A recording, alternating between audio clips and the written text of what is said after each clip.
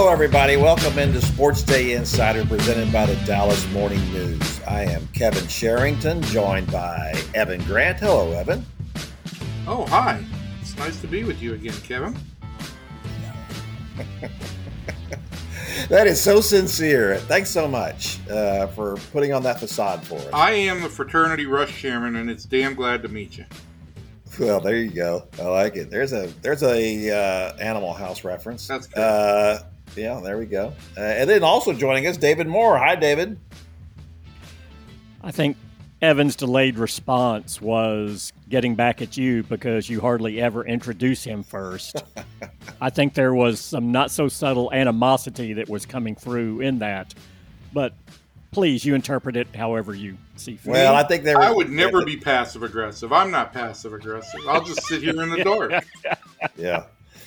Yeah, just like always. All right. So kind of a big weekend. A lot of stuff happened. A lot of unpredictable things. But one of the things we want to get right to is the question of Micah Parsons' sudden dominance in the NFL, which when I say sudden, I don't mean it happened last week, or in the week before that, but also when he came into the league. Almost since he hit the ground, he has been running all over quarterbacks in the NFL.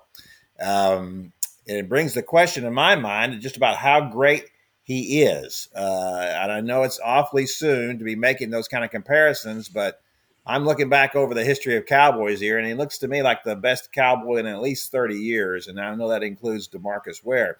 So one of the things we wanted to talk about today is because we have a comparable situation with the Mavericks and Luka Doncic. And when he came into the league and the dominance he showed so early in his career, and I think that's what we see with true Hall of Fame players. They really rarely need that kind of, or sometimes, I mean, we've seen players who've made themselves into great players over time. But of course, the comparison with Luka and the Mavericks is with Dirk Nowitzki.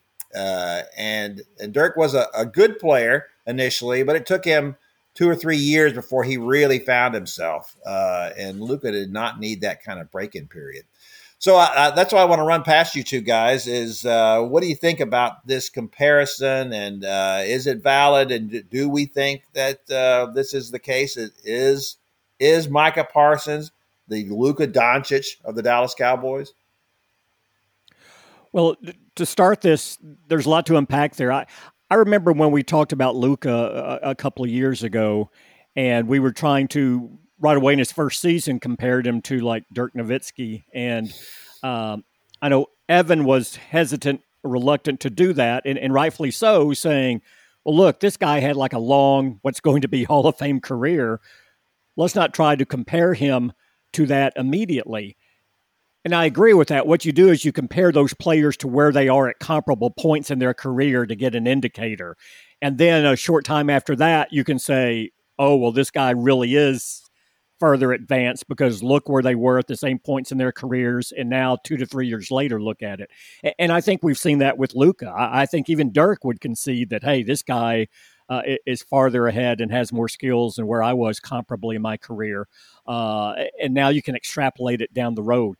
I think it's the exact same thing with Micah Parsons. And to me, it's interesting because, last year in his first game as a rookie against Tampa Bay, he really didn't do much. I remember coming out of that game going, as good as he looked in the preseason and training camp, I would have thought he would have done a little bit more in that game. Now, what happened? Dallas lost to Marcus Lawrence. Out of necessity, they said, okay, let's put him at defensive end here against the LA Chargers. He wrecked that game against the Chargers last year and served notice that he was a special player, and he just hasn't looked back from that point on. And the ability to use him strictly as a pass rusher or allow him to drop back into coverage at linebacker, as Mike McCarthy and the Cowboys are talking about, every single opponent that Dallas faces on the schedule, the first thing those offensive coordinators do is put Micah Parsons up and say, we have to identify where he is and what position he's playing. And to me now, less than 20 games into his NFL season, they play the Giants this week. People are asking, is this as much of an impact player as Lawrence Taylor was? And you go back, Lawrence Taylor was the last defensive player to be an MVP in the NFL. So I do think great players burst on the scene sooner than you expect, which is why they are great. That is what sets them apart.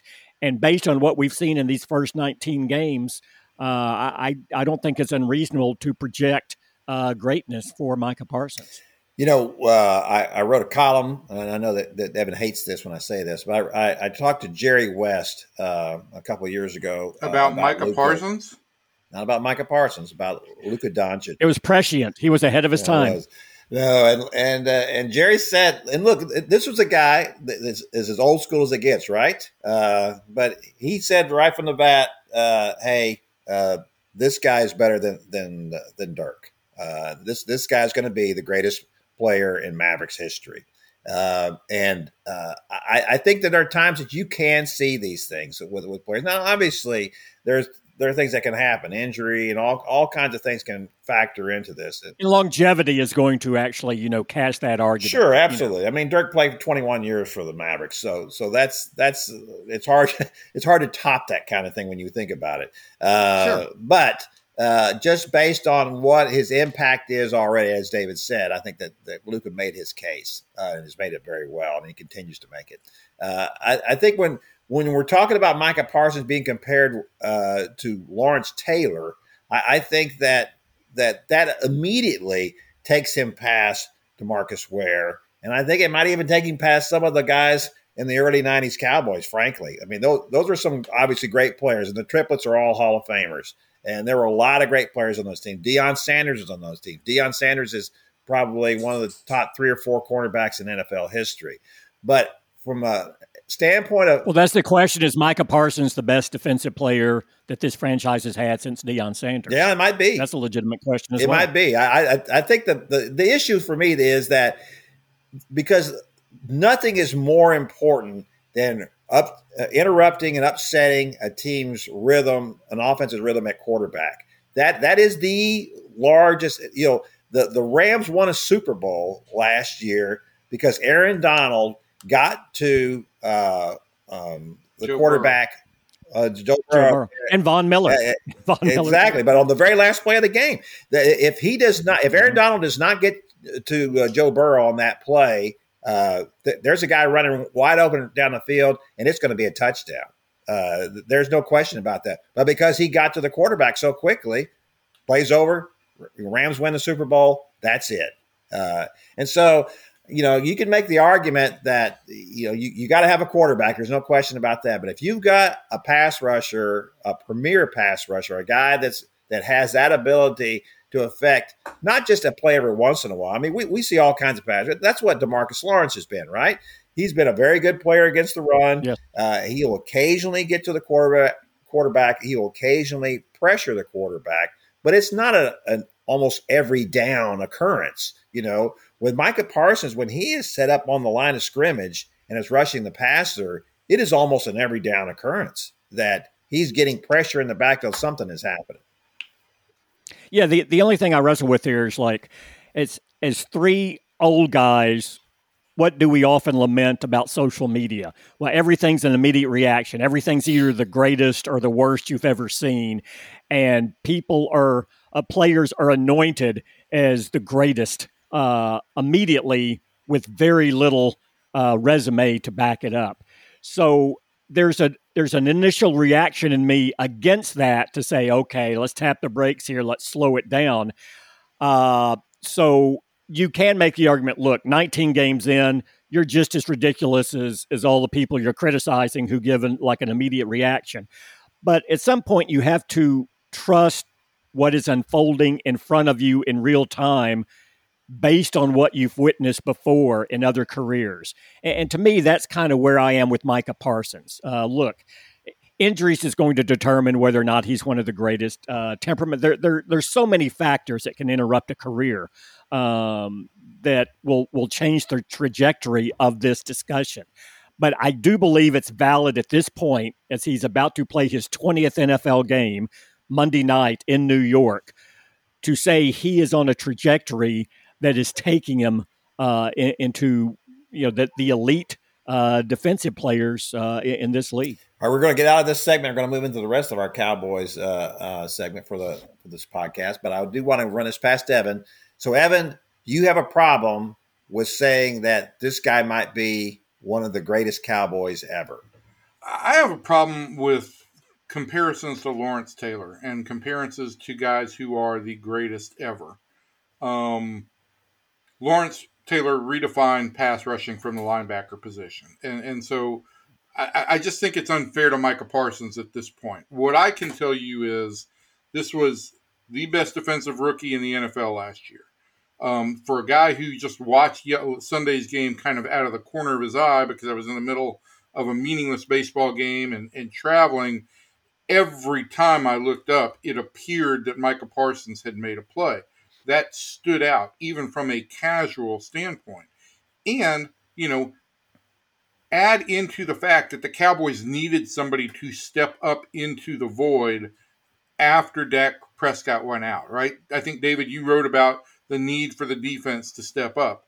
Well, he led the charge that way. And so for me, where I'm at right now is this is a special talent who is fulfilling that special talent right now. And I think the sky is the limit for him. I just don't want to put him in the same boat yet with the greatest ever to play the position. I think the future is open for that, but certainly I think longevity is the one thing that always makes me kind of say, let's see a guy do this for a decade. No, there's no question about that. And I think that's the thing we all realize is that you have to be able to do it year after year after year. There's no question about that. But if just purely on talent, we're not talking about what you've accomplished, just purely on talent, is this guy a rival to that? And I don't think there's any question about it. I think that on pure talent alone, he looks like this. And from everything we've learned about him and everything we see about him and his desire to be that kind of player and his commitment to be that kind of player, I think it all points certainly in that direction.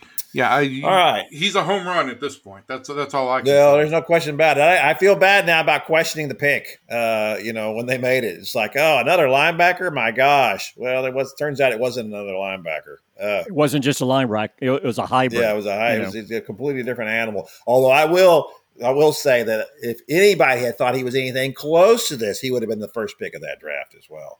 I mean, he would not have. Remember, they moved back and still got him, that's too. Exactly after right. They lost out on the two corners. He was the 12th pick, right? Wasn't that where he came in? Yeah. That's pretty amazing.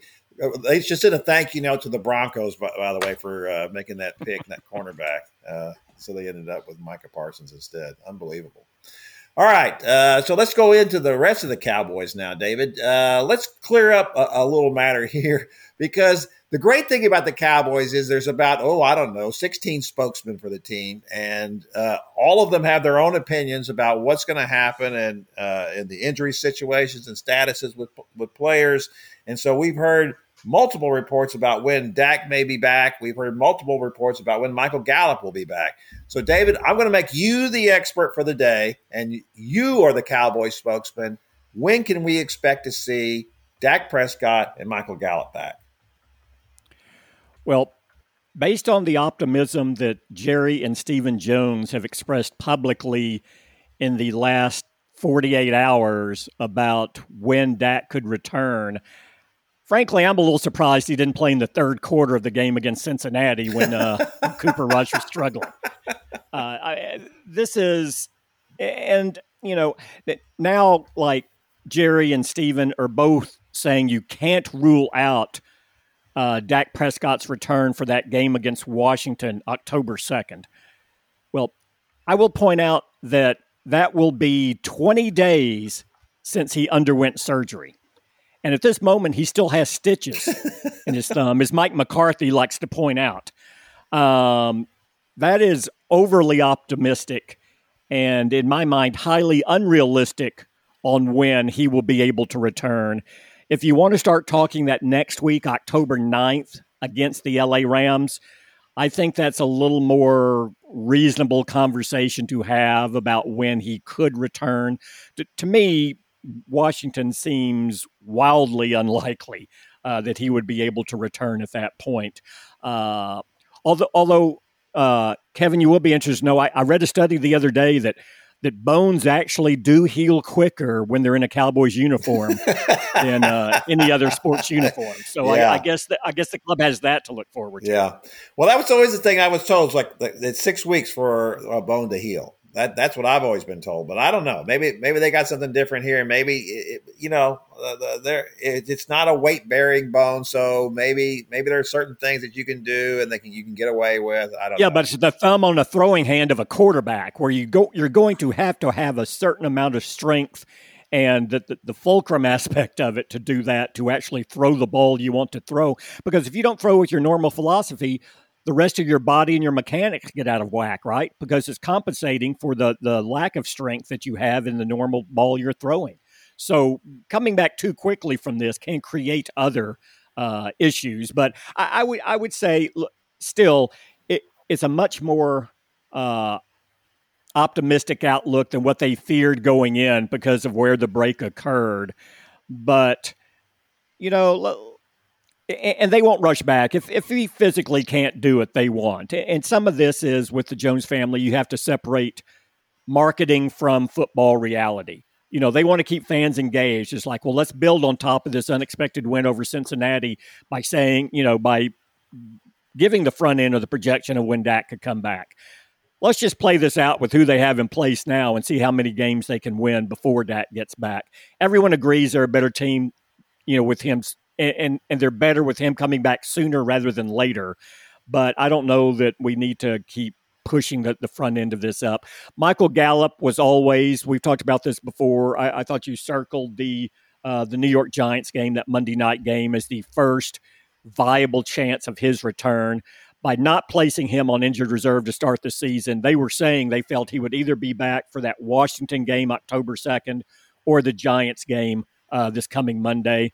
He has a chance to do that. This week will be his second practice in pads. If he comes out of that, I think there's a chance you see him on a limited basis in that New York game. Okay, that'd be very interesting to see that. Well, in his place, Noah Brown, all credit to him, has really stepped up and played very well in his time. And, of course, what I would imagine what you'll see is teams will start to pay attention a little bit more to Noah Brown as he continues to kind of make his way as an actual wide receiver and not just a personal punt protector as the PPP, as Mike McCarthy likes to say. So let's talk about then moving into that in the offense and obviously the play of Cooper Rush. He came out very hot in that game. It looked terrific. They had so much confidence in his ability to deliver. They go for it on 4th and 2 on the first drive. He hits, a 17-yard pass on that play to Noah Brown. And yeah, it wasn't just a check down. It wasn't like, well, let's just get the first. We have a chance to. And that's when to get Tony Romo calls him a gunslinger at that point, and it's like, well, I don't know about he's no Ben DiNucci. I don't see any sidearm throws out of this guy. So it's not quite the thankfully. Yeah, thankfully. Not quite the gunslinger that old Ben is, the DiNucci is. I want to ask you this, of course, over the course of the game, then we saw that start to flatten out a little bit. And I don't know how much of that was actually anything that Cooper was doing or anything that the Bengals were doing to change things up and make it more difficult for him. He did obviously rally there in the fourth quarter and take them down to the winning points. So there's certainly no knocking Cooper Rush for what he did. But going forward, what do you expect us to see, maybe, David, from him? Is he going to be more like what he was on those first couple of drives when they put up 17 points in the first half? Or is he going to be more like the guy in the second half who did all right and didn't turn the ball over, but basically just drove the bus? Well, Cooper Rush has 2 starts for Dallas.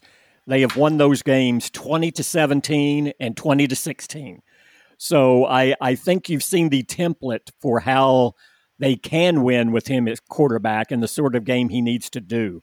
I thought Dallas, by and large, did about everything it had to do in order to give itself a chance to win that game, which was jump out to an early lead, which is what they did, then manage the game and the clock and not turn it over, which is what they did by and large, other than that Dalton Schultz fumble in the third quarter, which almost cost them. And let the defense either put, I was a little surprised that Dallas won without the defense forcing a turnover, but they altered their game plan a little bit, 6 sacks, and gave up no plays of over 20 yards to a big play offense. So that made up for the fact they didn't get any turnovers. And then you had Devontae Turpin with 2 key returns that led to 2 field goals in a 3-point game, which was pivotal.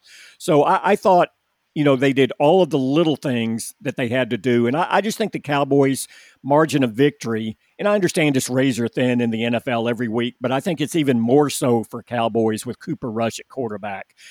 Everything has to be right. And I think I do think this is a team that needs to get early leads in games and then just let the game unfold versus trying to play catch up. If Dallas is the team that goes down 17-3 with Cooper Rush at quarterback and the way this offense is constructed right now, the lack of weapons, especially in this game where Dalton Schultz may not play on Monday night against New York, I just don't think they have enough to really stay in those games, and I think it gets away from them. So it's imperative to get to an early lead, execute in the part of the game that you're scripted, and then turn it over to the defense and let them go to work. Well, I really don't feel like that's going to be an issue, them getting down early, especially against the Giants. I know the Giants have played well. They're off to a 2-0 start, but I wouldn't be afraid of that offense. That's not really their style either, though. Their game is built around a running game with Saquon Barkley, and then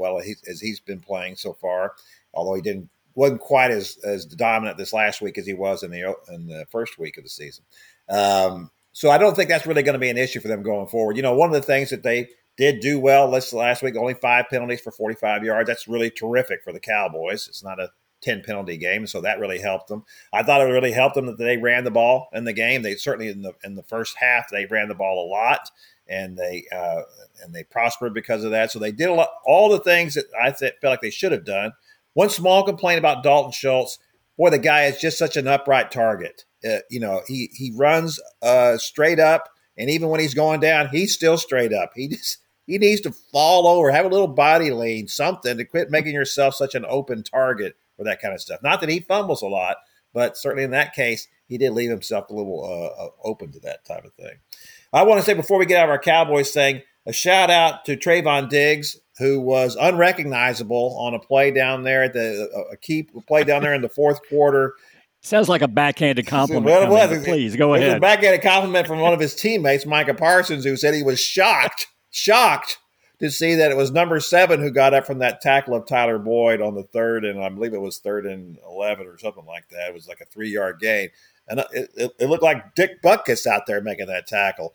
And after one of his tackles earlier in the game on a guy crossing the middle, in which it looked kind of like a lane, shoving Jerry and saying, "Get out," one of those kind of tackles. The guy has the worst form ever. He gets compared to Deion Sanders quite a bit, and I think that's a valid comparison.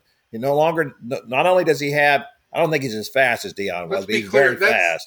That's not a compliment in that regard, I don't think. Well, not. His instincts are great. He's not as fast as Deion. I don't think any DB ever was as fast as Deion. But he is very fast. But his indifference at tackling guys has just been awful. But when it was really necessary, he showed the ability to do that in that game. And I think that everybody should say, hey, why don't you do this all the time? No interceptions, but that's what a playmaker does, right? He makes the play regardless of what it is. And so, that is not the strong suit of his game. And to see him make that play the way he did, again, to me, it's a sign of he's a very polarizing figure, as we've talked about Trayvon Diggs. And even in crediting him, people are saying, he should do that all the time.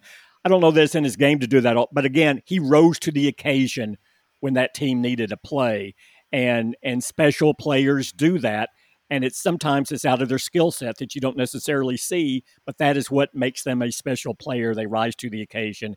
To me, he showed that in that moment. I'm sure Tyler Boyd was shocked. So anyway, just as everybody else was. All right, that's going to do it for our Cowboys segment of the podcast. We're going to move over to the Rangers now. Evan, you wrote in your story today about that appeared in the Dallas Morning News about an early roster projection for next year. And in that, you specifically talked about the Rangers rotation, which included a couple of names that Rangers fans might not be familiar with, at least as far as playing for the Rangers. Well, I think that's because Ranger fans have their hearts set on Jacob deGrom or Clayton Kershaw, and listen, there's work that's got to be done on the starting rotation. There's no doubt about that. And I think the Rangers will be very interested in Jacob deGrom and will always have a separate budget uh, above and beyond anything else that they put together for Clayton Kershaw if he wants to come home and pitch in Texas. That said, I just don't think it's very realistic to sit here and say, okay, that's who they're going to go out and get. Um, if you're Jacob deGrom, why are you going to come to a team that's going to lose 90 games this year? You'd have to be really thinking that there's a lot going forward. If you're Kershaw, you've got some incentive to come home. So I think that they will put both those guys at the top of their list. I just don't know that it's realistic to view that as happening. So I went with a couple of more realistic guys to finish out the rotation. Um, and what I put at the top of my list to finish out a rotation that we're assuming obviously John Gray will be back, and we're assuming that Martin Perez will get a contract extension. And you're looking for two starters in my book. Three would be great, but I think you're looking for two realistic starters. And for me, two guys that stand out, because the one thing that this team needs to cut down, Kevin, are walks. The walk rates for the starting pitchers are abominable. And the reasons that I don't feel like Dane Dunning and Glenn Otto have made significant progress this year are because they have two of the highest walk rates among starters in baseball. So I'm going to give you two names. And of course, we always like to favor Texas-born guys, right? We love the Texas-born pitcher. So let's go with Houston's Jamison Tyone, and let's go with Texarkana's Michael Wacha. I think that's also A&M's Michael Wacha. Yeah. Both those guys are among the leaders in walk rate this year. And what that does is it doesn't allow you to beat yourself. It allows you to go deeper into games. If you go deeper into games, it's going to benefit the organization and the role construction for the bullpen. And I think even though this bullpen has had some struggles this year, I think there are usable arms down there. And I don't think it would be a real wise expenditure to go out and spend a lot of money on high profile bullpen arms when the bulk of the work needs to be done in the rotation. You help the rotation, you're going to help the bullpen. Well, the mark of John Daniels during his tenure with the Rangers was that I can always put together a bullpen. And of course, you wrote a story during the Tampa Bay series talking about the fact that, I would say they kind of almost looked down their noses a little bit at relievers and felt like, oh, we can always find another guy. And that's how Emmanuel Clase ends up with the Indians, or now the Guardians. And that's how Pete Fairbank ends up in Tampa Bay. These were guys who threw the ball upper 90s, close to 100 miles an hour. Really would have been guys that for most people, like, these guys would be untouchable. With the Rangers, it was always a feeling like, we've got these kind of guys all over the place. Well, I think the one extenuating circumstance in Class A's case is I think ownership wanted the Rangers to put together a quote-unquote more formidable, sexier roster going into the first year at Globe Life Field. Well, what you ended up trading for was a very sexy name in Corey Kluber, who lasted all of one inning in a pandemic-shortened season. And now the Indians have the best reliever in the American League in Class A. In Fairbank's case, this is a guy who really was kind of an out-of-nowhere guy who did, after a bunch of surgeries, develop really high velocity, and the Rangers were trying to parlay that into an everyday player. What makes it stand out all that much more is that over the weekend, the guy he was traded for, Nick Solak, was diagnosed with a broken bone in his foot. Nick Solak has no role with the Rangers going forward, and it probably very much is a sign that Nick's time with the Rangers has come to an end. And so here are teams that have taken Rangers relievers. And look, Cleveland and Tampa Bay have the best records in baseball of developing and understanding and maximizing pitching. And they took two guys from the Rangers, turned them into very significant pieces in their bullpen. And lo and behold, what are those two teams both doing? Contending for playoff spots. All right, let's look back at the rotation again, because we veered off that to talk about these relievers. Here's my thinking about that, and just what you said. They're not getting Jacob deGrom. He's not coming to the Rangers unless they just unbelievably money whip him. My feeling is that this rotation needs at least 2 starters. You could make the argument that it needs 3 outside starters, because I'm not thinking that anybody has done anything to sew up that 5th spot at this point. So given that, don't you think that they should lower their sights, go after some of these middle to upper lower tier starting pitchers and try to round up as many of those guys as they can get? If there's one thing I trust the Rangers process on right now, and I know this is going to sound so weird, if there's one thing I trust the Rangers and their process on right now, it's identifying good value in the mid-tier starting pitcher market. They have done it time and time again over the past 5 years. Whether it was Lance Lynn, Mike Minor, Kyle Gibson, Martin Perez. I think they can go out and find those guys. I've got a longer list. Look, I just had to pare it down to 2 starters, but there are guys out there who are also interesting. Give us some more names. Give us 3 more names. Chris Bassett is a very interesting name. I kind of have him off my list only because he's 34. I have Nathan Eovaldi up there. He's a little bit higher walk rate guy, but they've always loved Eovaldi. Another Texas guy, and another guy who has thrown very hard and has really kind of matured in the way he approaches hitters now. I happen to think that Zach Eflin in Pittsburgh would be of some interest. I think I'm sorry, in Philadelphia would be of some interest. We'll see where that goes. I think Eflin may have an option in his contract as well, so that's a little bit more of a wild card. The other guy that's got an option in his contract who probably will opt out is Carlos Rodon in San Francisco, but this is a guy who's making $22.5 million this year.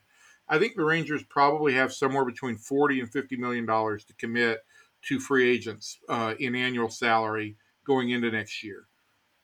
You sign Rodon, then you're really going to have to take a step back in what you do with your second pitcher. And Carlos Rodon doesn't have a history of eating innings either. This has really been the first year he's really eaten up innings with the Giants. So I'm just trying to be a little bit more realistic about what you can do all 5 days to keep your bullpen fresh and allow them to do what they need to do. All right, now let's talk about another example here, because we talked about free agency, but listen, there's a big glut of middle infielders on this team. This organization has got about 50 middle infielders, and they've got no place to go with Corey Seager and Marcus Semien in the middle, playing shortstop and second base. What are the possibilities of a trade? Well, and I'm not bold enough to try and make up a trade that involves 2 teams. I just can't think of how 2 teams are really going to match up on that. But yes, there is a glut of middle infielders there. If there are always exceptions to the rules, right? I mean, if Miami comes to you and is willing to deal one of their controllable pitchers, that's certainly a team that I'm interested in. But if I'm the Rangers right now, what I'm doing this winter is I'm using money as my equity to go out and add to the starting rotation. If and when I am good, I will use one of those middle infielders to go out and add a piece. I just don't know that the Rangers are going to find that Justin Foscue or maybe even Luis Angel Acuna is going to headline a trade for a controllable upper half of the rotation caliber of starter. Yeah. There's no question at some point that's going to happen, but I think you're right. And I think, frankly, you just need to find out, too. It wouldn't hurt the Rangers to find out on some of these middle infield prospects. Who is it that you like the best? Right. I mean, when they brought these guys, when Bubba Thompson got his shot in left field, I wasn't expecting much. But I had never seen Bubba play before either.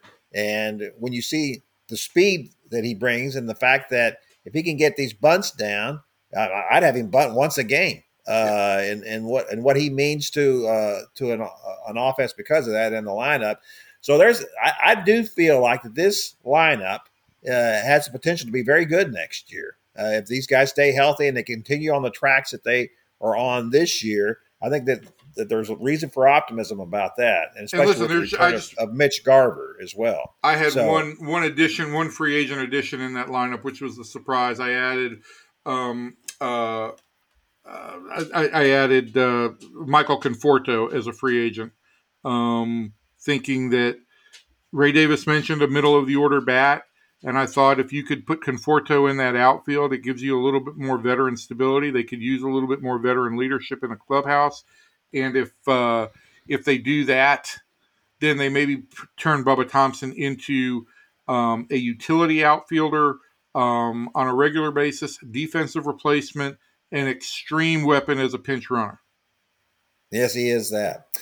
All right, that's going to do it for the Rangers segment of our podcast. Now we're going to move over to college football. I went down to College Station on Saturday to watch the Aggies play 13th ranked Miami.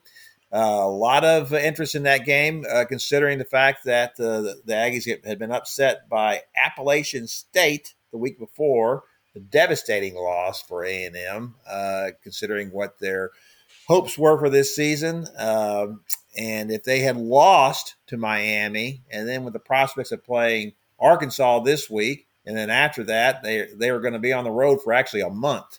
That's going to be a really when that road trip includes the Aggies. I mean, it includes Alabama, and it includes some very tough games. Ole Miss is on that part of the schedule as well. This is going to be and actually that's when they come back and they play Ole Miss. So I would say that watching that game, that Max Johnson, who replaced Haynes King as a starting quarterback, did a very nice job. His poise in the pocket was good. The ball looks good coming out of his hand. He is a more polished passer and quarterback, certainly, I think, than Haynes King is. Haynes King is considered a much faster player, but, in Jimbo's offense, you never get the idea that a quarterback can do what he wants to do or can create something if something were to pop up. As a matter of fact, the Brian Eagle last week contacted Nick Starkel, who sat 1 year behind Kellen Mond under Jimbo Fisher, to talk about, so what is it like trying to grasp this offense? And basically what Nick Starkel said was that, yeah, it's really hard. It's harder than when I, in my brief dalliance in NFL training camp and what they want you to do. Which always leads to the question here. It's been a while since Jimbo Fisher has produced a really top flight quarterback. He had 4 in the course of his career, first as an offensive coordinator at LSU, and then in his early years there at Florida State with Bobby Bowden. He had 4 first-round quarterbacks included, and that's pretty impressive to do that. But since then, it hasn't been quite the same. I'm not saying you got to be producing NFL quarterbacks, and I don't even care about the fact that other than Jameis Winston, none of those quarterbacks ever really panned out in the NFL, and you could say that Jameis Winston hasn't been great either. That doesn't matter. Johnny Manziel was not a great NFL quarterback either. He was just one of the best and most entertaining college quarterbacks ever, and certainly the greatest player in A&M history. So I would say that the situation is not solved there at A&M. Max Johnson is an upgrade over Haynes King. Still not quite producing at the level that you want. 10 of 20 for 140 yards, not an imposing day. And it's going to be really hard. As Max said after the game, that's not going to do it in the SEC. We're not going to be able to win these games if we're only going to be putting up 17 and 20 points a game. We're going to have to do more than that, and they certainly will going forward. Also, we have news. This is just like the Dak Prescott thing all over again that down in Austin, that Quinn Ewers may be able to come back sooner than thought. He did worked out a little bit before the game Saturday against UTSA, and he also, as I understand it, has been practicing a little bit and throwing the ball and doesn't seem to have any problems. And of course, that's with his left shoulder that's the problem, the clavicle there. It's not his throwing shoulder. But in any way, you in your follow through and your form, it's always going to affect something like that. And then, frankly, if a guy's going to take a hit, the last thing you want is anything that's going to complicate that problem and make it any worse than it already is. But those two guys have. But Quinn Ewers is a big time talent. I had not seen him play before he played against Alabama. And in that first quarter, when he threw for 134 yards passing against that Alabama defense, and in which, in the course of that, there were a couple plays that he didn't get because his wide receivers dropped balls. He could have had 200 yards passing in that first quarter. It was an unbelievable performance, and wasn't fluky at all. He looked like a big time quarterback. So if he is able to come back here in the next, I'm going to put it out there that let's say that maybe he could come back for the Oklahoma game, and that's a possibility. Then I think Texas really has something going on. We'll see if they are able to maintain that or not. We also have another football game coming up this weekend, the old Iron Skillet, and that has been a rivalry that hadn't had much gas, frankly, for 50 years. But it's 50 years. Yeah, well, listen, there was not a lot of excitement about any of those games other than the fact that Gary Patterson was doing a great job at TCU and SMU was struggling to find somebody to get them on the right track. But everything has changed now that Sonny Dykes left SMU to go to TCU. That has changed the equation mightily. And I can't imagine what that reception is going to be like for Sonny when he goes over there. I don't think he's going to walk down the boulevard before the game, which is what he did when he was at SMU. But that's going to be very interesting to see how that game happens over there. I do feel like that SMU really could win that game against TCU. It was a disappointing loss to Maryland last week. They do have a lot of firepower. Sonny is still trying to put things back together at TCU. I feel like the Horned Frogs are kind of a little bit of an unknown quantity still at this point. So I think that game can go either way. That ought to be very entertaining. Who do you guys got in these games? Evan? In the Skillet game? Yeah, the one I was just talking about. It was nice that Evan was listening. He was just. When you said skillet, he drifted off to skillet cornbread, all sorts of skillet recipes that do not include SMU or TCU. I was looking up things I could make in my skillet. Yeah. I feel like TCU wins this game. I just don't know that SMU is quite ready to be over the top. They were in the Maryland game on the road, but could not pull that off. There's going to be, this is a rare thing. There will probably be some emotion in the stands at Ford Stadium, but I think that think TCU is probably the better of the two football teams. All right, David, what do you say? TCU's better, but that's one of the great things about college football, right? Is when you get this motivational aspect of a team that's over the top that you didn't anticipate, and you see it build over the course of a game. Again, it's going to be a very interesting crowd and the SMU player response in that game. Again, they have an outstanding receiver. The receivers like leading the nation 3 games into the season as far as what he's done at this point. So TCU is going to have to contend with some players, but yeah, I just think overall the Horned Frogs are better. Well, we'll see here. I really do think that SMU pulls this out, and you're right about this whole thing. I have a niece that's a student at SMU, and her parents are coming in for the weekend, and they ask her, "So are you going into the game?" Because she said, "Oh no, we'll be out there on the boulevard." It's like, yeah, right. So this is what has to happen. Those students have to go into the stadium and they have to get out there and make a lot of noise. And I think that if they can't do that for this game, God help them, they can't do it for any game, because I know that there's a huge grudge against Sonny for leaving SMU to go to TCU. We also have, of course, as we just talked about, the A&M plays Arkansas at JerryWorld this weekend. I'll be out there for that game. That game has been a crazy game over the years. A&M has dominated that series since they moved the game out there. Arkansas has had some real heartbreakers in that run along all this time as A&M has dominated. I really feel like that this year, though, Arkansas will win that game. Sam Pittman's done a great job. The big fly in the ointment for Arkansas so far, no pass defense. They give up a lot of yards passing. I don't think that A&M is going to be able to take that much advantage of that. I think they will be better because of it, but I don't think they can really take advantage. So I'm going with the Razorbacks in that game. Have you ever opened up like a thing of ointment and found a fly stuck in there? It's unbelievable. One time I went in there and there was like 12 of them in there. And then I opened up and they all just flew right out. Yeah, that would seem to be a problem, Kevin. You might want to call pest control. Listen, the reason I just need to apologize. The reason I drifted off there is you were into one of your soliloquies, and I didn't want to get in the way of it. So, I too am a big Sam Pittman guy, and I think that the Razorbacks are real. And nothing that A&M has done for me has demonstrated that they are on the same page.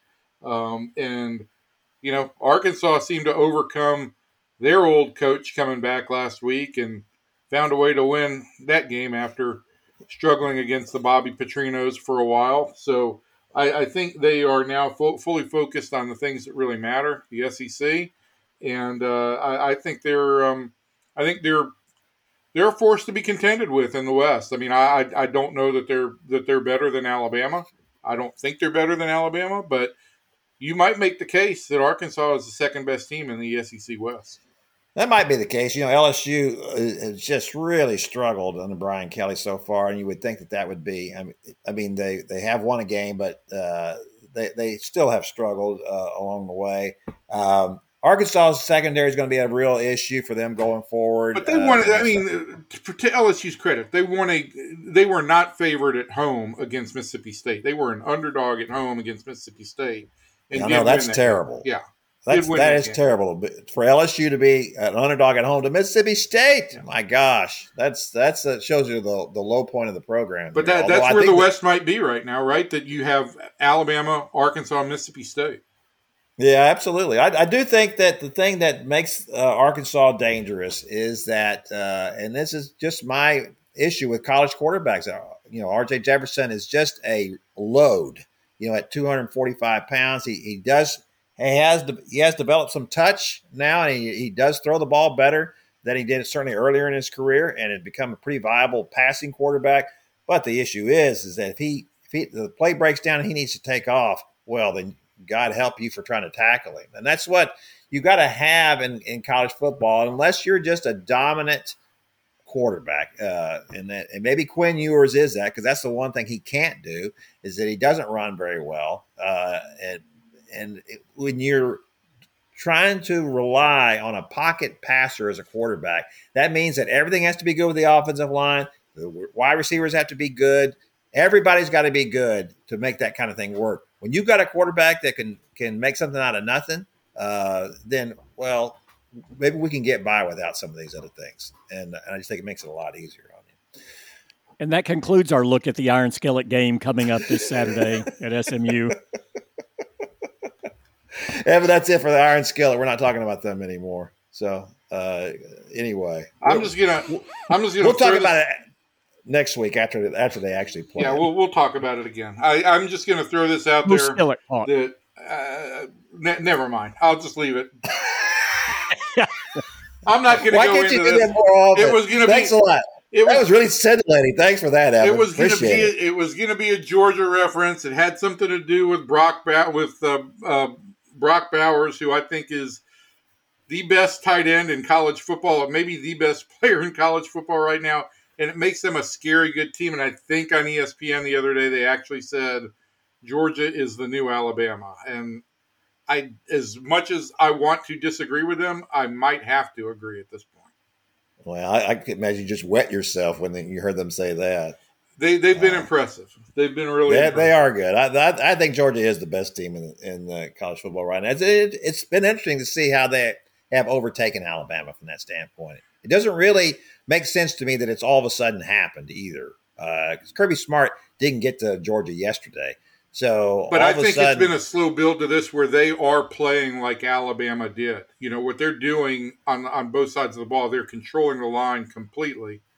It gives the tiny little quarterback plenty of time to make plays, and they've got this tight end who is just ridiculously good. Yeah.